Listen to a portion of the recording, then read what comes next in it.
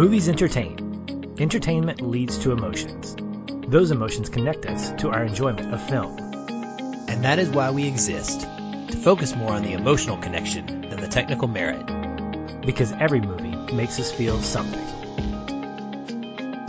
Welcome, listeners, to this edition of the Feelin' Film Podcast. I'm Patch, and with me, ready to play the Otis to my Lex Luthor, is my best friend and co-host, Aaron. The heck I am. First of all, we're not starting this podcast like that. I am not. You want to be Miss Tessmacher? I mean, that's fine, too. I'll be your Lois to your Clark. How about that? Okay, that's fine. That's slightly weird. That's okay. very... the Jimmy to your Clark. Can we go there? Sure, whatever. It's fine. Yeah, don't make me Otis, man. It's literally my least favorite character in this entire movie. Mr. Luthor. Oh, stop. Oh, God. Well, if you haven't already guessed, this week we continue our Batman v Superman celebration by covering the first of three films centering on the Blue Boy Scout himself, Superman, beginning with Richard Donner's entry, appropriately called Superman. And in some circles, it's called Superman the Movie, depending on the artwork that you choose for your podcasts or whatever. In other places, it's called Superman. So because, you didn't know there was going to be a sequel or a third, or unfortunately a fourth. Excuse me. But anyway, before we fly into spoiler-filled territory, let's talk one-word takeaways. Aaron, what you got? Well, I have not seen this film in a very long time. Now, I know that I have seen it. I know that I've seen Superman 2, and I think I've seen Superman 3. One of them has to do with nuclear missiles. Which one is that? Well, I guess they kind of... That would be... Well, they all do, but one centers around nuclear missiles. And space.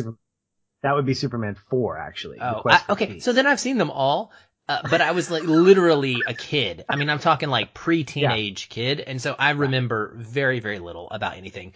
And I just want to give that context now. So for me, this was almost like a first watch because as an adult and with a discerning palate, I had not taken this movie in. My one word takeaway is defining. This is often considered the first major superhero movie, and I know that there were more technically before it, but from a bombastic perspective, this is the first of a line of how superhero movies would become. And I think it's very obvious that it was riding high on the sci-fi craze that Star Wars Mania had brought, including the opening credits, which immediately I was like, what is happening right now with these opening credits? They were very expensive to do, by the way. Were they? Yeah. Interesting. Pretty expensive title sequence. Well, I don't know that it was worth it, but okay. Anyway, what is important to me past seeing the influence of the Galactic Saga in this movie is what stands out now, watching it in 2020, is that Donner's film was for the genre that we know and love today, definitive. And this has it all, Patrick. It has the origin story, it has the romance, it has some low stakes crime fighting, and then it has some incredibly major acts of heroism that save countless lives, thousands upon thousands in an entire state, I guess we could say.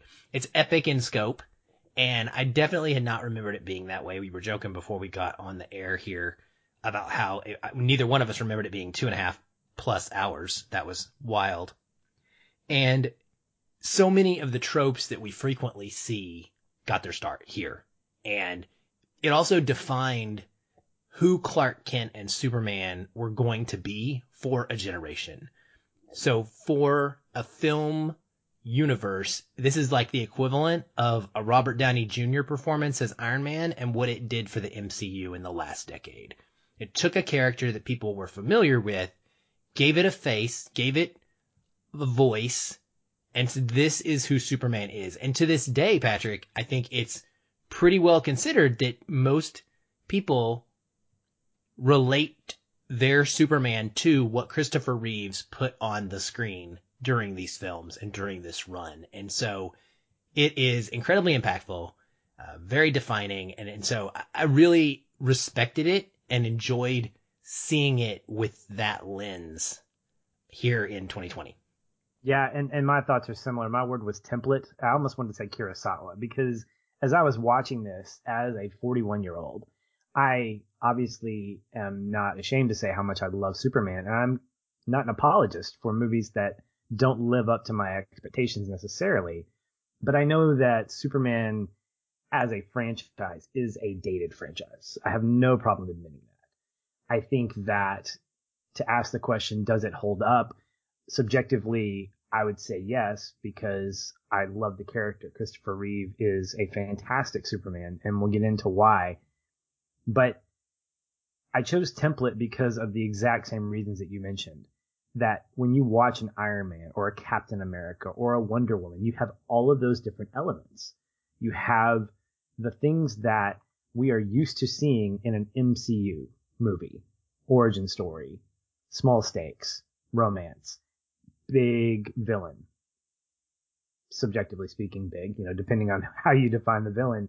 And then ultimately kind of a rounded out conclusion that would set itself up for a sequel or not, depending on what the universe is doing at the time. Obviously, Iron Man kicked it off for the MCU.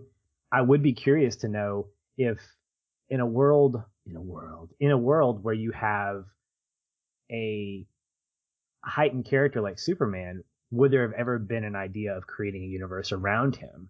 Don't know. I don't know a lot of history when it comes to Hollywood in the late 1970s. What I do know is that the Superman franchise lived and died by Christopher Reeve's performance as both Clark and Kal-El. And I think watching these again is at the very least going to be an experience in understanding the difficulty at the very least of telling a Superman story. Because the love-hate relationship I have with Superman is that it's really, really difficult to tell a complete story that feels satisfying because he is almost untouchable as a character, as a property, and it's difficult to really kind of say, yeah, I relate to him because X. Well, you don't, because he's an alien.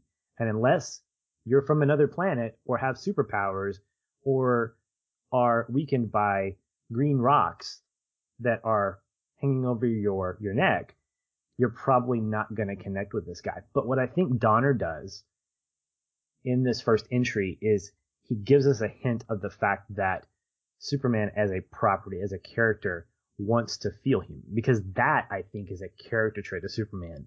An alien who wants to belong, but knows that he can't fully because he's not fully human. And that's something that kind of is threaded through this movie and the next. This isn't really spoilery. It's just kind of food for thought at this point.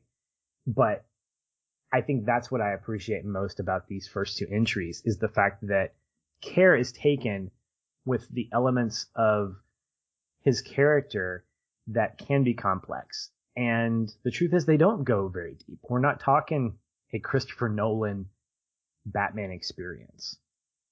As we'll talk about in a couple of weeks, I think Snyder hits this pretty deeply in some ways, and we'll have our own criticisms for it as well. But what we're going to find out is that there are a vast amount of similarities in terms of what's trying to be captured with this character in all three of these entries. So I'm excited to talk about it. And at the very least, I think it's going to be fun to talk about how Gene Hackman refused to shave his head for this role and chose to wear his hair different ways. I did not know that. I did not know that's why they're not going to shave his head. So he went with a closet full of different wigs instead, huh? Well, he just styled it differently in every scene to indicate that he was wearing a different wig. Interesting. Anyway. All right. From this point on, we're going to be very spoilery. This is a movie. 1978 was its release date. If you have HBO Max, it along with the other entries are there. So feel free to spend 2.5 hours and then come back and join us for the conversation. Otherwise, here we go, man. The opening third of the movie. This is so funny. When I typed this out, I was like, oh my gosh. It spends a lot of time focusing on pre-Superman stuff. Krypton's destruction, Kal landing on Earth, Clark's teenage life, and Jonathan Kent's death.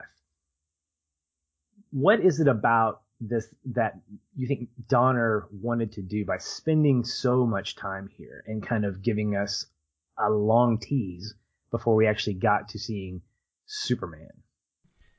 I think that's exactly what you just said. He wanted to tell us the origin story, and he wanted to tease us and get us excited, get us ready, let us connect with the history of Clark Kent so that we understand who he is once he becomes an adult, so that we can understand his motivations. Because if you don't understand the character motivations, then it's really not going to be able for you to connect with a deeper story once that person is in their superhero mode. I mean, we just talked about this and went through the Batman films in Nolan's trilogy, and that's exactly what we needed to see there as well. And so I think this was the first time Superman was adapted for the big screen in this way, so it makes absolute sense that there would be an origin story here. I've read reviews talking about cut the first 45 minutes. Like even people back then knew the origin story and you didn't need it. If you just started the film at the Daily Planet, like people would know what was going on. And that may be true, but I think that there's value in it. Unfortunately, I think this is one of the areas where it has aged the worst. So I don't have a problem with it existing, to be honest with you. Like, I don't mind an epic. A superhero epic's good. I mean, my goodness, Patrick, we've been sitting through 3-hour movies in the Avengers, Infinity War, and Endgame, and we love them, right? So when done right, and same thing with Dark Knight and Dark Knight Rises. They're long movies. But what problematic in this is that you start with the banishing of Zod and his lackeys, Ursa, I think, and somebody else. I don't know the third guy. Non. His name's Non? Seriously? Yes. Like no? Like Non? Don't know. Come on now. Okay. So we start with them getting banished. And I actually, I don't mind it that much because it makes sense. The problem is that it tries to get into a little bit of deeper, I think a nod, if I could combine Non and Zod, to what is going to be in the second movie at this portion of the film where we are getting to know Zod and the conflict between he and Jor-El and the council. And because it goes a little deep into that, it doesn't make a lot of sense. Like, if we just witnessed these 3 rebels and we didn't really get to know them and they were just, okay, these 3 rebels tried to rebel, they got cast out, and then the planet blew up, yada yada. I think it just went a little bit too much there, frankly. The other problem with it, though, is the CGI for me with Clark. And having watched Smallville, having watched Man of Steel, it's really difficult to go back and watch this kid try and run next to a train.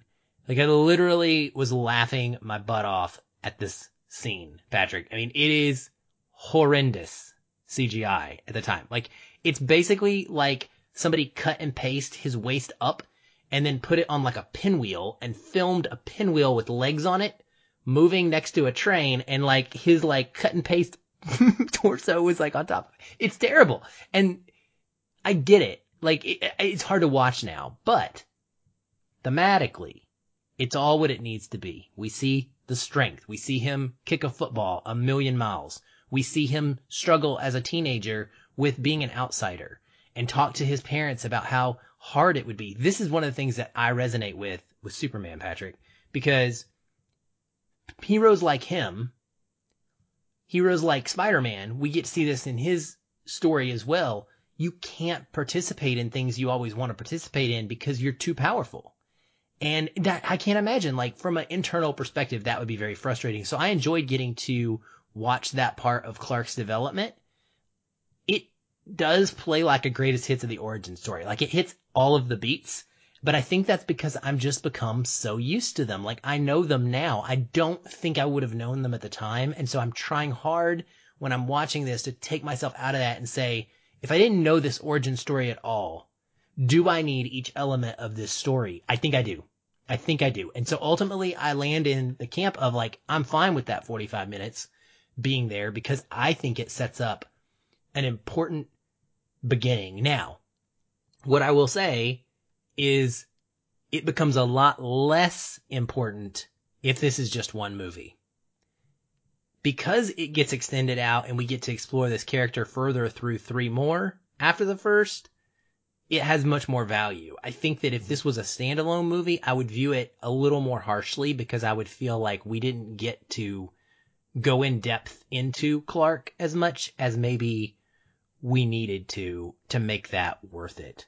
And I have one more quick question for you about this before you give me your thoughts, and you can address this for me. Why is there a Kryptonian thing when he makes the Fortress of Solitude, which is awesome, by the way. I love again seeing how he makes the Fortress of Solitude in this movie. But there's like this crystal, but it's got like green kryptonite, and he like picks it up, and he like it's fine. It's completely fine. Why is it completely fine?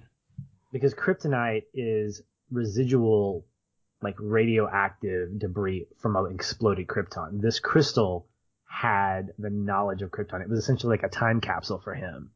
Why it glowed green, I think, because part of Krypton's biology as a planet was probably green. So it wasn't kryptonite. It wasn't residual debris from an exploded planet. It was what Jor-El put into that crystal that said, this is what you're going to know about your ancestry. This is what, when the time is right, you're going to need this. You're going to discover it. And it's going to eventually become what we see on the screen, which is that whole like life college lesson that he learns. And this is where I think the 45 minutes add value. Go ahead. Sorry, one more thing. I know I don't want to steal all your thunder, but the one other thing that I really love about the opening 45 minutes is the dialogue. I love dialogue in movies. I'm much more all about the words than I am the action and the visuals. Visuals are great, but I need the words.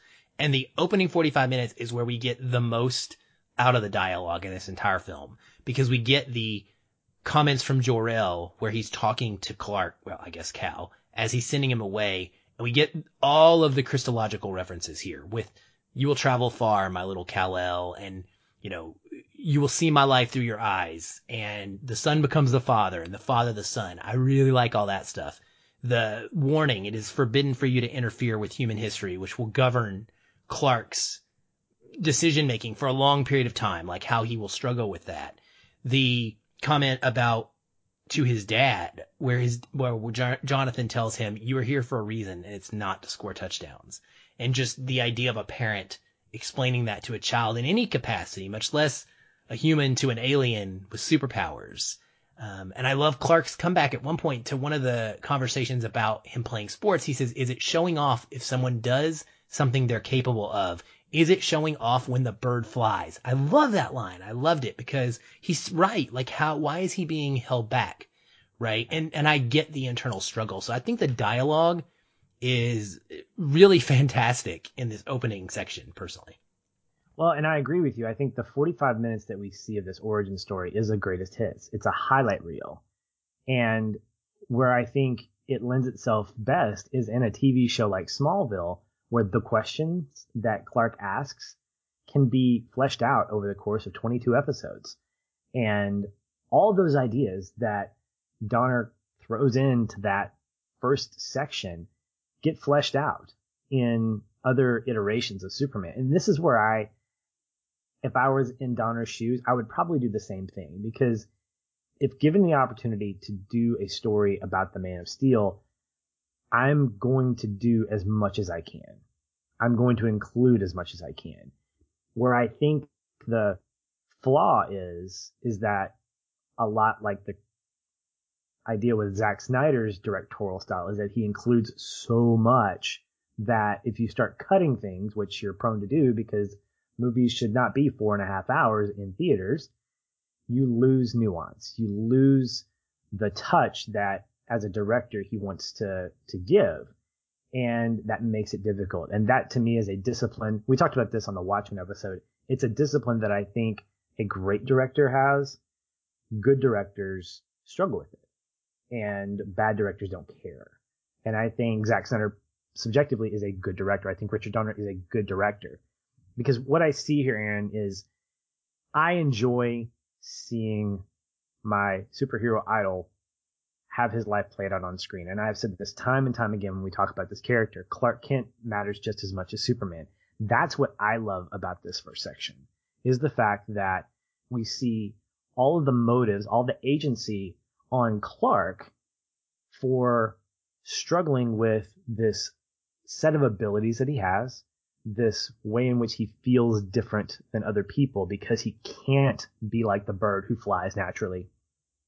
And then it culminates to what I think is probably one of the great scenes of the movie, which is hearing Jor-El walk him through life on Krypton, what it was like, giving him this kind of ethical lecture, this ethical lesson, and saying, by the time you finish this, 12 of your Earth years will have passed. I can't remember what the actual number is. And then, of course, we get at that moment, I think 45 minutes in, 48 minutes in, here comes Superman. Here comes Christopher Reeve. And that's a great reveal. I think that was probably the best moment of the movie for me. It wasn't my connecting point, but I think theatrically, that to me made the movie wonderful. That's the moment that I remember even from my childhood, is like not just the reveal of Superman, but the stuff that came before it and everything that kind of came along. Because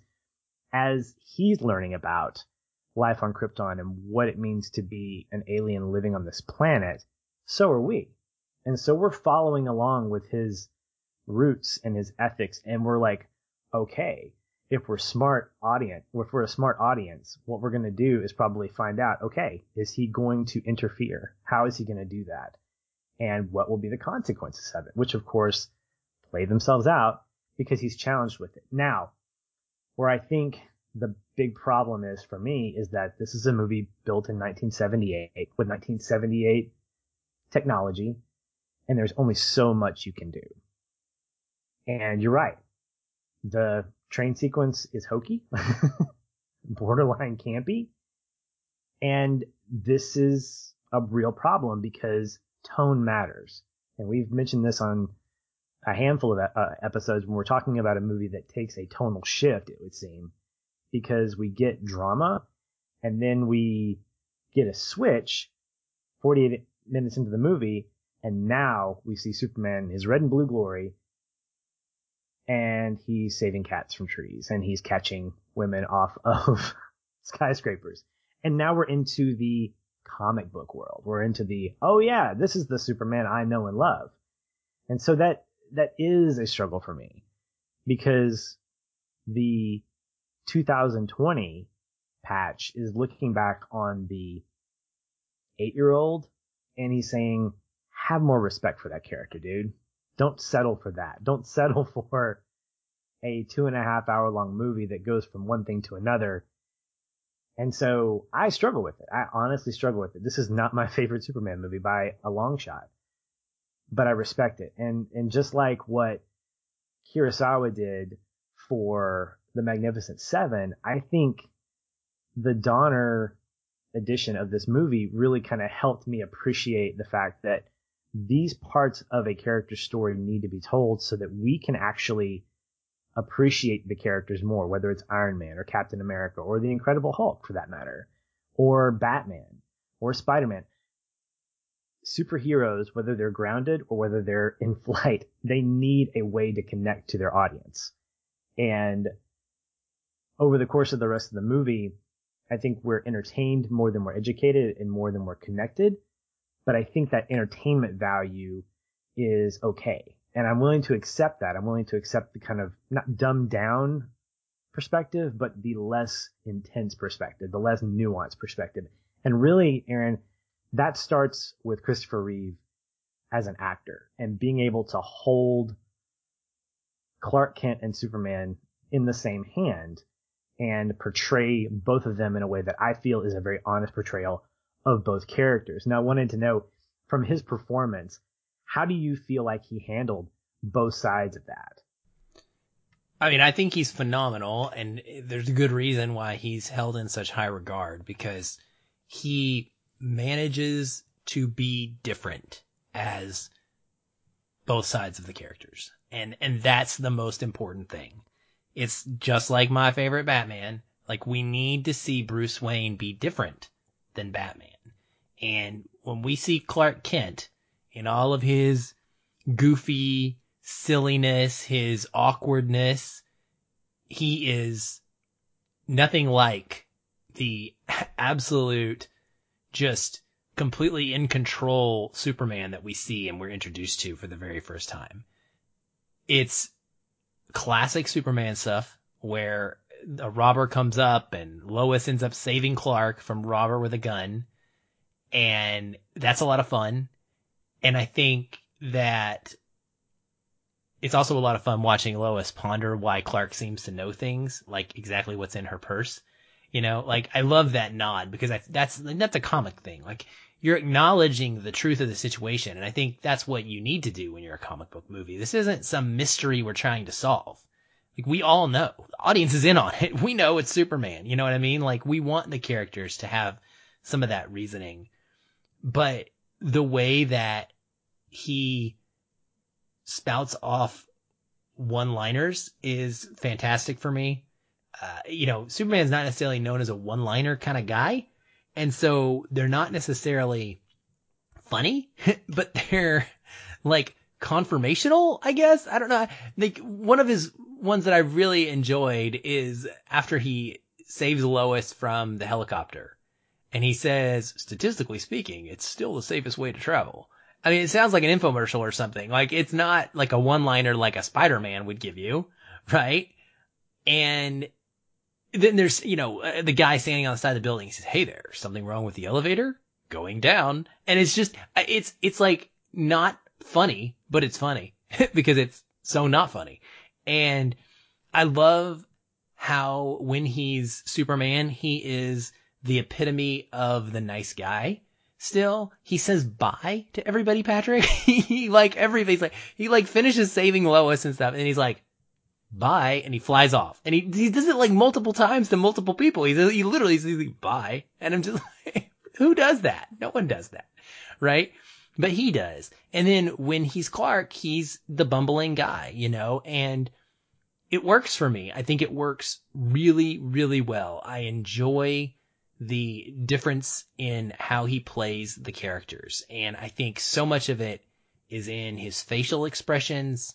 Obviously, styling the hair different gives him a different look, but the way he carries himself, his posture, his body language, it just makes him look different. And I think there's something in Christopher Reeve's performance that if you are looking in his eyes when he's Clark, you can be watching him give a performance that is silly and just, nerdy and everything that Superman is not.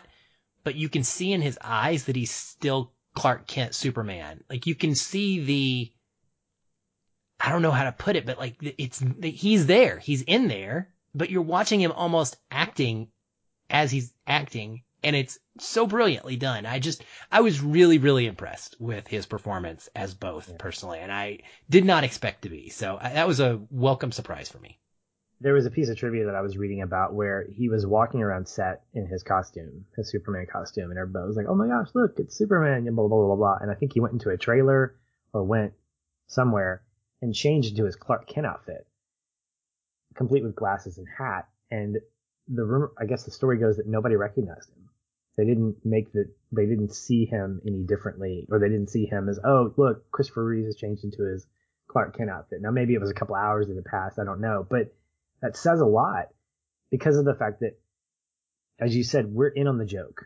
We know who he is. And so it's funny to hear him make these little comments about himself or about his capabilities. And I think that scene with the robber is great because all of this stuff, Aaron, it's classic Golden Age, or is it Silver Age? It's classic 1930s Superman. This is where I think the very beginning is really important, where you have the kid who is reading from a 1930s comic book. I think it's Action Comics. I can't recall, but it's a Superman comic. And I think what Donner is doing here is he's saying, I'm going to tell the story of this Superman. Now, granted, this is 1978. Comic books were, obviously, they're fairly popular. I think they kind of died off in the late 80s, early 90s before they had a resurgence. But the Superman that we know, we as a populace, is the Superman of the Action Comics, the one that's holding up the car in Action Comics #1. And there's not a lot of, quote, depth to him. So when we get to this point, what I see theatrically or thematically is this sandwich. You have drama and then comic book comedy action and then drama. And again, it is hard to watch, but this middle section is my favorite because in an age where, myself included, we want our superhero serious. We want to be able to feel. We want to be able to have dramatic caring for of these characters. Donner's saying, nope, this is a superhero that people love, and we're going to let him rescue cats from trees. We're going to let him super spin down into a tunnel to go get what will become his arch nemesis, get into his lair. These are things that are very comfortable for me to see because it's like we don't get this lightheartedness. It doesn't border on like 1966 Batman camp in that it's very self-aware, but it's almost a tribute to that kind of superhero. So when we get essentially the superhero dad jokes that he's telling, both as Clark and Superman, what we're experiencing, I think, is that idea of this is what it was like to read those comic books. Because as a kid, you're reading these and you want adventure more than anything else. You don't really care about the depth of Clark's emotion when he lost his foster father. That's important to me personally, and I think it's a fantastic part of his origin story. But what Donner does really effectively is that he takes the Superman character and he essentially gives the people what they want. I mean, this is what people want to see. And I think one of the taglines before this movie came out was, "You'll believe a man can fly." Mm-hmm. And special effects be damned. This was something that was pretty amazing back in the late 70s to see a guy who didn't look like he was on wires. Yeah, that part holds up pretty well. And the nationalization of him, I think, is another thing that is really old era comics that shines through. Mm-hmm. He is a nationalized hero. Lois is interviewing him at one point and she asks him what he's here for or whatever. And he says, "I'm here to fight for truth and justice in the American way." And I cringed because that's exactly what Captain America does as well. I mean, they're the same kind of concept on different brands. And he, talks about how he doesn't smoke, right? And then he makes the dad joke, I guess. He's like, I never drink when I fly," which that was pretty funny. I laughed really hard at that. And she asked him about lying or, is he telling the truth or something? She's like, "Do you always tell the truth?" And he was like, "Lois, I never lie." And you're really learning about these Boy Scout traits though. The American hero, the Boy Scout, the epitome of what we want to be standing up for us and represent us and fight for us as a country. And that's what the Superman that we get is. Of course, which is going to be deconstructed later by Zack Snyder. Sure. But this is the era, and that's, like you said, that's the Superman that we saw in the comics, and that's what they put on screen, of course. And, there was an argument in doing some research for the movie, for the show tonight. I was looking at some of the criticism with that one line, "I never lie." Someone could argue, yes, you do. Every day you lie because you're Superman. And I would argue against that because I think there's a duality of both Clark and Superman, that you can be both and not be deceiving from one or the other. I think Richard Donner has a messiah complex with this character. I think in a lot of ways, Reeves' performance as Superman and Clark serves as, in some ways, son of God, son of man kind of thing. I don't think he's doing that deliberately, but I think that there is very much an element of that is more obvious than others, which can be a serious turnoff for a large audience. And I get that completely. And in some ways, it frustrates me because, again, that makes a character unapproachable. This is why I think Clark Kent is so essential, because I don't think he's playing Clark. I think Christopher Reeve is embodying both of these characters. And what you mentioned earlier about how you look into his facial expressions and you can see it in his eyes that he's not portraying one or the other. He is being himself. He's being Kal-El is what he's being. And Kal-El for the moment might look like Clark Kent. And for another moment, it might look like Superman. Superheroes or superpowers, notwithstanding, he is honest about who he is. And there's a level of protection that he has to make by putting on the Clark Kent suit. And then other times when he has to put on the Superman suit. And I think what makes his performance so riveting is the fact that he does both so convincingly. And I fell in love with his Clark Kent character equally as much as his Superman character because of the fact that they look so different from each other. You mentioned that the posture he takes is, you don't see it until a moment, and that's my connecting point, just to spoil that I'll explain more later.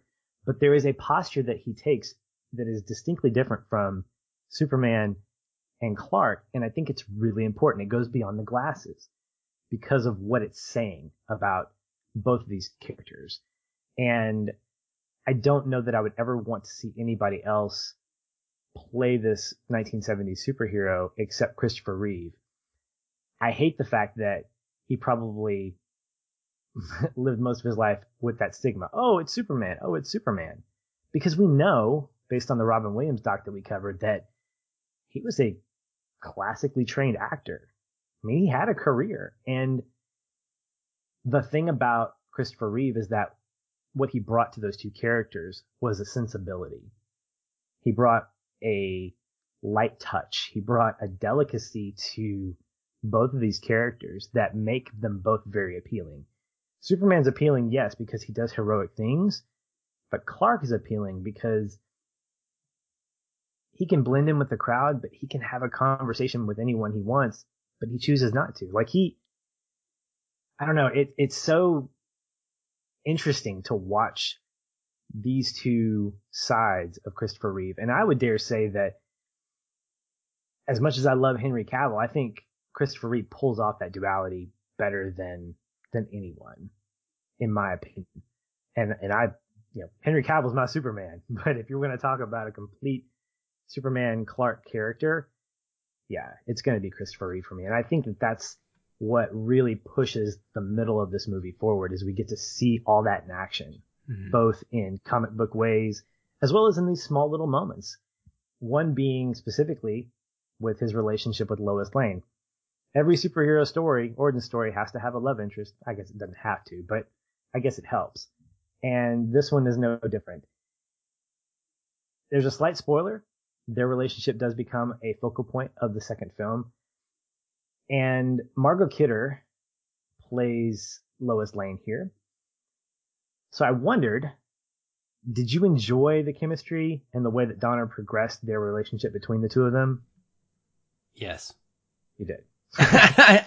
So my connecting point is Lois and Clark related, so I'm going to save some stuff really to talk about then, but the short answer is yes. I really enjoyed the relationship, and this is always going to make or break a Superman story for me personally, because I'm just not as interested in the character's superpowers as much as others, and so I love watching him, whether it's Smallville or Man of Steel or whatever, or this movie, Clark, and interact with Lois and have to play this game.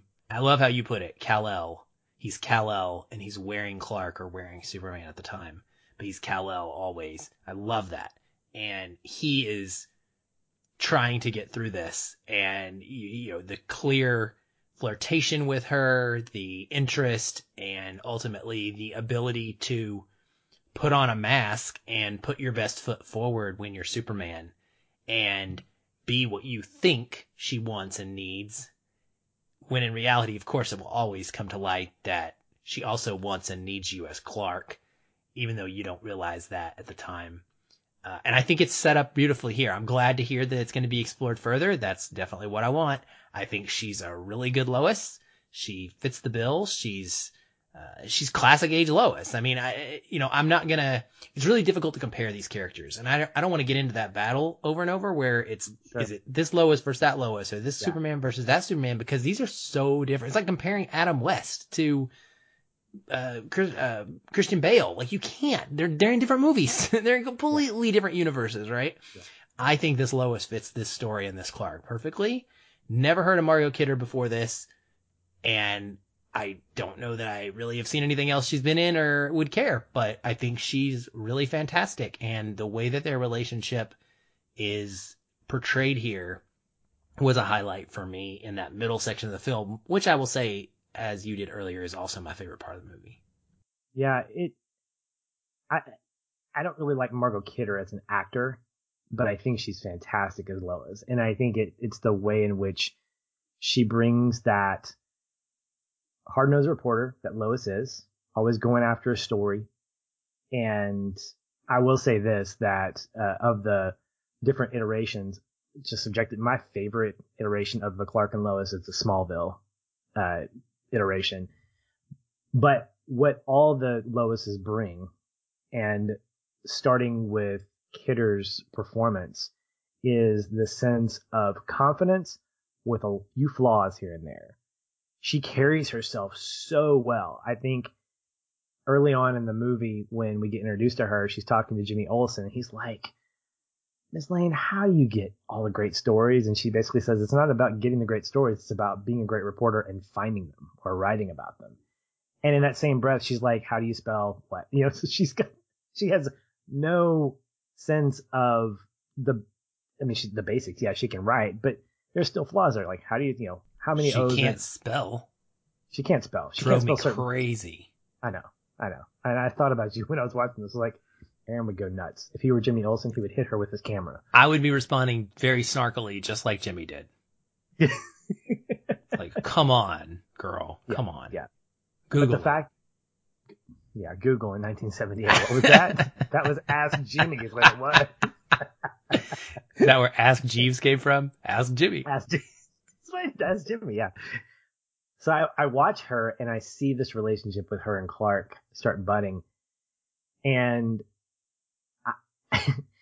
what's fun is just watching almost like this crush start with him that doesn't feel fake at all. It's like, wow, she's amazing. Because look, from this universe, what girls has he known? He's known Lana. He's known his mom, both of which are somewhat important to him, his mom especially. And so he meets this woman who challenges him from the get-go. And he's like, wow, that's a very attractive thing. Because look, if you're an alien and you're trying to connect with people and be human, I don't know who you would want to surround yourself with. So he comes from a place where he could have been all that. And we assume that because he's gotten a job at the Daily Planet that he's a good reporter. But now he's around this woman who to him is physically attractive and also intellectually attractive. I think it starts the ball rolling in really budding their relationship in a way that feels pretty natural. And I really liked seeing how it played out. And I enjoy seeing what happened in the second film. So it'll be fun to talk about that. We also get the arrival of Gene Hackman's portrayal of Lex Luthor, who is probably, outside of Brainiac, probably the most famous of Superman's villains. And I watch his performance, and I think Gene Hackman is a great actor. I love seeing him in movies like Hoosiers, in Crimson Tide. I think he plays just this great, gritty person, whether it's a villain or a hero, protagonist, antagonist. And I think Donner's casting of him was a really solid choice because of the fact that what he brings is not like a dominating like screen presence, but he does kind of steal the scenes that he's in. Some of my favorite scenes are really very few and far between with him and Superman, particularly when he's kind of playing this chess game, this mind game with him after Superman comes down into his lair. And I'm sad that in this we don't get to see kind of Superman go through all the puzzle pieces of getting into the fortress of Luthor, as you want to call it. But what I like about it is the fact that Lex sees him as a challenge. He doesn't see him as a threat.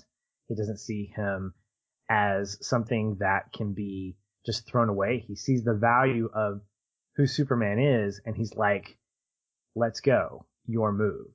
And I think that Gene Hackman does a really great job of giving us, again, that pulpy 1930s Lex Luthor who has a scheme that continuously reiterates the greatest scheme of our time. I'm the greatest criminal mind of our time. He has no loss of ego. And it's classic, mustache twirling villainy, but it has a memorable kind of presence because it's Gene Hackman, and it's because of the way that I think he reacts to Superman, the way he interacts with Otis, and the way he interacts with Miss Tessmacher. It's just the way in which he brings that performance to life that I really enjoy. Yeah, I like him a lot in the movie. I wish that he had a better script to work with for his character, because I think that the way he plays the character would be a really great, slightly more serious Lex Luthor. He's hilarious, of course. He has a phenomenal cackle that is just memorable in every movie, and it works really well here. But he nails everything you want from Lex Luthor. He's eccentric, he's intelligent, he's maniacal, he's egotistical, he's comical, and ultimately, as smart as he is, figuring out how Clark got to Earth, discovering kryptonite, using this idea of a high-pitched sound frequency to speak to Clark that only he could hear. That was awesome. I love that moment. Ultimately, he wants to make money, like most villains. And it's a real estate scheme, and that's what it's about for him. And I didn't love that part of it, but it makes sense in the way that we are portraying him. That has nothing to do with Hackman himself, just the way that the character is portrayed. To be honest with you, and it's funny because we're both referencing Smallville. This has me wanting to watch Smallville again. It's a lot of these characters. I just find myself going, man, I like that character in Smallville. Man, I like that character in Smallville. Whether it's Lana Lane, actually, is probably my favorite love interest for Clark over Lois. And again, you hit it on the head. I mean, it's a series. We had dozens of hours with these characters to get to know them and their relationships, more than 10 minutes of screen time together, right? So when we have Clark facing off against Lex in high school and Michael Rosenbaum, and Tom Welling, we have a much different understanding of that relationship than we get in this movie between Clark and Lex. But for what it is and for how it fits in this story, I think it's pretty good. I like that Donner, I don't know if it was on purpose. I think it had to be on purpose. There's like a green theme going on quite a bit of the time in Lex's lair, his area. And even Tessa's eyes at one point are almost like she's wearing bright green contacts. I wonder if there's some intentionality to that thematically, with the way that kryptonite would soon become an obsessive thing for him. And, I really enjoyed it. There's the moment where he ends up putting the kryptonite around Clark's neck and putting him into a pool. And I was like, oh my gosh, this is like straight out of BVS. Like, not out of BVS, obviously, but did BVS rip this from, Superman 1? Because that's kind of what happens to Clark in Batman v Superman. So that was kind of a neat little connecting moment for me. It is what it is, man. Not to jump too far ahead, but like the problem with Lex for me in this movie is Otis. And it's not Lex's fault, but he has to play off of Otis. And Otis is the stupidest character we've got. And Otis really hampers this movie because he is such the campy henchman, and it is an intentional thing. Like, it's not like this is accidentally happening in a bad performance. Donner is wanting this guy to be camp, but he feels like he's in a movie the rest of these people are not in.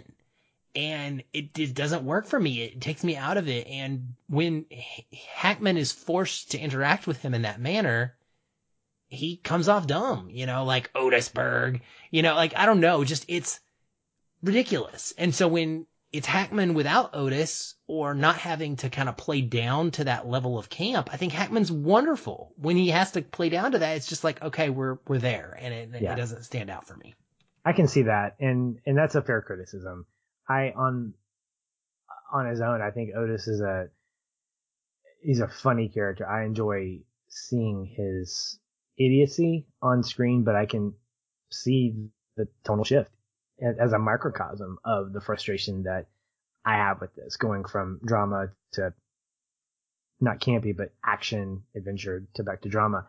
What I think I find more forgiving of that is the fact that if Otis existed in that 5 minutes, I would really be frustrated because he has no place in that, or even in the last part.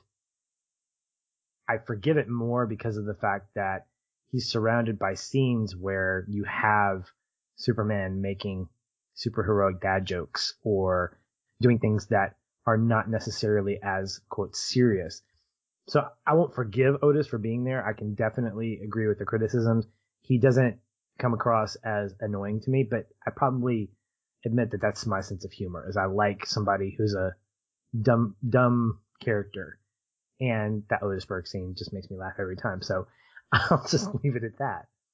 Well, that brings me to one more question that I have before we get into connecting points. And we've teetered around this a little bit, but I wanted to expand on this in our discussion. We have these modern day superhero movies, and we live in a post MCU world now where, for better or for worse, Marvel has defined what the origin story should look like. They've defined what the superhero story could be, should be, whatever. I completely love what DC is doing and what they're doing this next year, not in trying to compete with Marvel or be different, but to be DC, because that's who they are. I'm excited about 2021. I'm excited about Zack Snyder's Justice League cut. I'm excited about the Flash coming out before I die. I'm excited about all these things with DC because of the fact that they're not trying to be anything more than who they are. But the fact is, just like we're in a post-snap world from Infinity War, we are in a post-MCU world where we have kind of a baseline that's been set, starting with Iron Man. And it makes me wonder, in light of all that, how does the tone of Superman, particularly the back half of the movie, play for you? And what would make someone want to visit this film who grew up with the updated versions of the Man of Steel and the MCU in particular? Nothing once you've seen it once just to find out about it. I mean, I'm not going to poop on your movie or your character because it's not bad. It's fine, but it's just fine. Yeah. And if given the choice, I'm going to rewatch Man of Steel every day. I'm going to go rewatch Smallville over this in a heartbeat because I don't think it has enough to offer at this point that is new. It's like watching a classic, man. It really is. Like for me, classics are very hit or miss, and usually they're more miss than hit. I look at this list of movies that I haven't seen, and, you know, every once in a while I'm going to see a Casablanca that I'm going to be like, yeah, okay, I get it. I understand why this is a masterpiece. But there's a lot of them, some of the old Kurosawa movies that are so highly regarded. I've seen some of them and I've been like, okay, masterpiece. Other ones, I'm like, that's pretty good. Like I can see where Star Wars got that from that, but I'd rather watch Star Wars over and over and over. Like I don't want to watch that again. So it was cool to see the references. It was cool to see the iterations. I'm excited to go through this. I will probably keep going, even though we're not going to cover them. I would like to go ahead and just go through the whole thing, you know, and watch 3 and 4 afterwards to make sure that I've completed my cycle. But to be honest with you, without having anything driving me to go revisit them, I just don't see enough there that stands out now to make me want to go back to them.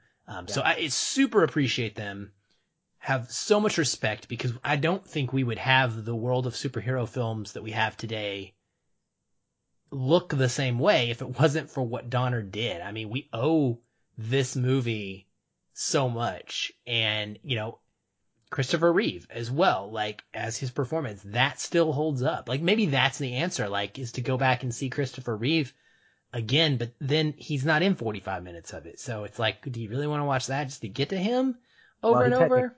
He technically is. His voice is actually in the first 45 minutes. They actually dubbed his voice over Jeff East, who played the young Clark Kent. That's really weird. Also, little tidbit, all this stuff I'm getting from IMDb trivia, by the way. I'm not just a Superman, like, know-it-all or whatever. You shouldn't have given it away. You should have. Look, Play I never the lie. wizard. I never lie, Lois. Oh I never my lie. gosh.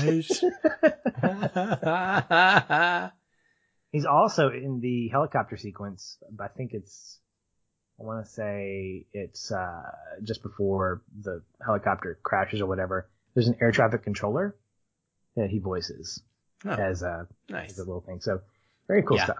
So he was a big. Go ahead. Go ahead. No, I was gonna say he's also a big hang glider. So a lot of the flying sequences, he was kind of point man for that to say, here's how. That's cool. Yeah.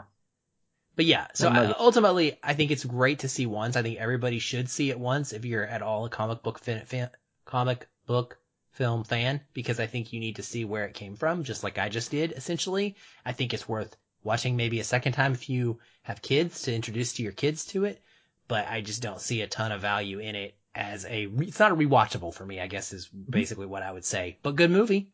Yeah, I would agree. And I think that's probably the best backhanded compliment you can give a movie like this, because I do think of Kurosawa. I do think of Seven Samurai, a movie that is probably 2.5 hours longer than it needs to be for my taste, but I can absolutely appreciate it for what it is. And at the very least, I think it's when we look at art, when we can appreciate where a piece of art comes from, what it was inspired by, and see the circumstances, the events, the season that surrounded that artist, or what they were doing in order to inspire that painting, which then inspired something else, which then inspired something else. What we get is a refreshing take on something that we've grown to love. Look, I don't think I would appreciate Clark Kent in Smallville if I didn't see how Clark Kent came to become Clark Kent. And the fact is, Superman stories are better in different mediums. There is a fantastic 6-issue limited series by Max Landis that I would encourage anybody to read, called Superman American Alien. Each issue focuses on Clark at specific moments of his life, one as a young boy, one as a teenager, one as a young adult, and they're all drawn by different artists. So you get a tone, you get a style visually that is different from the one before it. And part of what Max Landis is doing is he's saying, we go through seasons as human beings, as people, that are going to be different, but they're also going to be influenced by the seasons that came before. And those seasons will influence those that come after. And I think when we look at the iterations of Superman, I will not tell anybody that they have to see this series by any means to appreciate the Man of Steel, because I think that there are better interpretations, but there is an appreciation that I would encourage anybody to take on and to take 2 hours of their lives and at least watch the first two. Look, I have a heart love for the third one because it's campy in all of its glory. And it's probably the most, well, with the exception of 4, it's probably the second most disconnected from the first two movies by a long stretch. And I think that I would say, if you're going to appreciate Superman, watch these first two movies. And it's okay if you don't like them, because they are dated. There are special effects that are just not good, and that's fine. But I can look back at Kurosawa and Seven Samurai, and I can say, we need subtitles. We don't need subtitles. We need like an English track to go with this. And that's okay. As long as there's at least a level of appreciation, I can respect anybody who does that. So yeah. Good job, Marvel. Thanks for doing that. I'm kidding. All right, let's move into our connecting points. Aaron, why don't you start? Yeah, my connecting point is the major moment with Clark. Well, I say Clark, whatever. Superman and Lois and their flight. But really it is the entirety of this, and I'm going to end it a little early because I think yours ties into this as well. But from the moment that he flies up on the balcony to be interviewed by her, we talked a little bit about that earlier, and that scene and some of the dialogue there. And he's clearly showing an interest and clearly flirting with her. But this flight scene, I think, is unsurprisingly what I connected with the most, because I like relationships and I like love and I want this for the character. And that's what the superhero can do, is fly. And it's his major talent. And it's mixed in here with this beautiful romantic moment and even a bit of comedy and scares, for good measure. I've seen it referenced as the Cloud Ballet, which I think is a really neat way to put it. I love that Lois is allowing Clark to fly with her. She's putting her trust in him, which is a big deal. This is very much an Aladdin, I can show you the world moment, minus the magic carpet is what I would compare it to. And we get this great thing where she begins talking to him. And, this is the other part that honestly, I would see a lot of viewers these days maybe going, hey, this is campy, because we get a voiceover and she's letting him read her mind. But this was really emotionally moving to me personally. She's talking about how she feels like a schoolgirl and is quivering, and how she's holding hands with a god. And like, these are the things, you probably wouldn't be talking that high up in the air. So realistically, you're not going to be having a conversation at this point. And you probably wouldn't want to be saying these things to the person anyway. It made me think about all the things that go through our heads when we're with someone that we're attracted to, especially in those early moments, those falling in love moments, and those times where you're not even certain of the feelings that you have. And so these are the thoughts that are going through your head, and we're getting like a little peek into that at this point. And we, of course, know that Clark can read her mind. She doesn't necessarily know that. She's kind of on a whim thinking that. And then she ends it with some of the greatest words in this movie. She says, "If you need a friend, I'm the one to fly to. If you need to be loved, here I am." And it's that last one specifically that gets me, because we know that that's what Clark wants, and what Clark will care about more than anything, and what he will struggle with for his entire life. Like, he wants her to be a friend. He wants her to love him. Look, he's already lost a pair of dads. He's spent his whole life being picked on, whether it's as young Clark or Clark at the Daily Planet. And I mean, he needs someone to love him. And I think that Lois is the way that he connects from his Kryptonian culture and self to his human self. And I think it's awesome. And it's just incredibly sweet. And I think that it sets up what I'm hoping will be a much deeper exploration of their relationship. This is another thing where if this was just a single movie, it would have incredible amount of value like I'm placing on it now, but it goes up if their relationship builds on this in the future, which is what I'm looking to see. And I'm quite sure it will. But this was the one that stuck out the most to me. And then I love that it leads to her coming up with the name Superman. Like, she actually comes up with the name Superman. I did not know that. And I don't know if that's comic accurate or not. I don't care. It is the sweetest, coolest thing ever that she picks the name. Like, I don't know if I even just disconnected. Maybe this happens in Man of Steel some point. I don't even remember. But like, the idea of where does that name come from has never really come into my head very much. It's just, he's Superman. Like, of course he's Superman. Like that's what we call him, because he's got an S, you know what I mean? But like, for her to name him, at least for me watching that happen after this moment, it was really impactful and meaningful, for someone that is wanting to be that person that is in his inner circle, that he can trust, that he can feel safe with. For her to name him, you and I care about the power of names. I just think that's a big deal. And so that whole scene, man, I absolutely love it. I'm glad you did. And my connecting point comes just after that. They land the plane, and Wow. she's getting ready, or something happens, and the camera turns around where he flies off, and then Clark comes in. It's probably the best special effect in the movie, is seeing Superman fly off and then the camera slowly pan where Clark then knocks on the door. He comes in, I think they're going to go out to eat or something, and he takes his glasses off and he says, "Lois, there's something I have to tell you. There's something I want to tell you." Here's where I think the great performance lives, in this moment where he is kind of keeled over and he kind of stretches himself up. He straightens his back. The glasses come off, and it's that entire posture, Aaron. I mean, this dude's ripped. Like, he got in shape for this role. I think he's 220 or something, 225, something like that. And he tells her, he wants to tell her this intimate thing. They've had this amazing moment in the sky, and he brings her back. And then she comes out, and he hesitates. And so we get kind of a tease. Oh my gosh, he's not going to tell her. He's not going to tell her. He puts the glasses on. He resumes that kind of keeled over posture, and his voice goes up.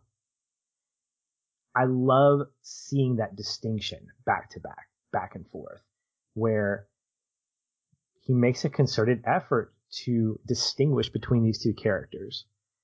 But also in that moment, I love seeing how both Clark and Superman are falling in love with Lois. Like, they want to be with her. And the scene ends with her saying something about, like, seeing her kind of get frazzled and being kind of in this world all of her own, talking about Superman. And he doesn't break the fourth wall, and I'm glad he doesn't, but it would be kind of cool if he did. He just kind of gets ready to open the door or go around it, and he just kind of looks and he grins. And he's like, cool. And I think it's just great. It's a moment where you could translate it as if he's saying, I gotcha, but I don't think that's it. I think it's that he's going, she loves me too.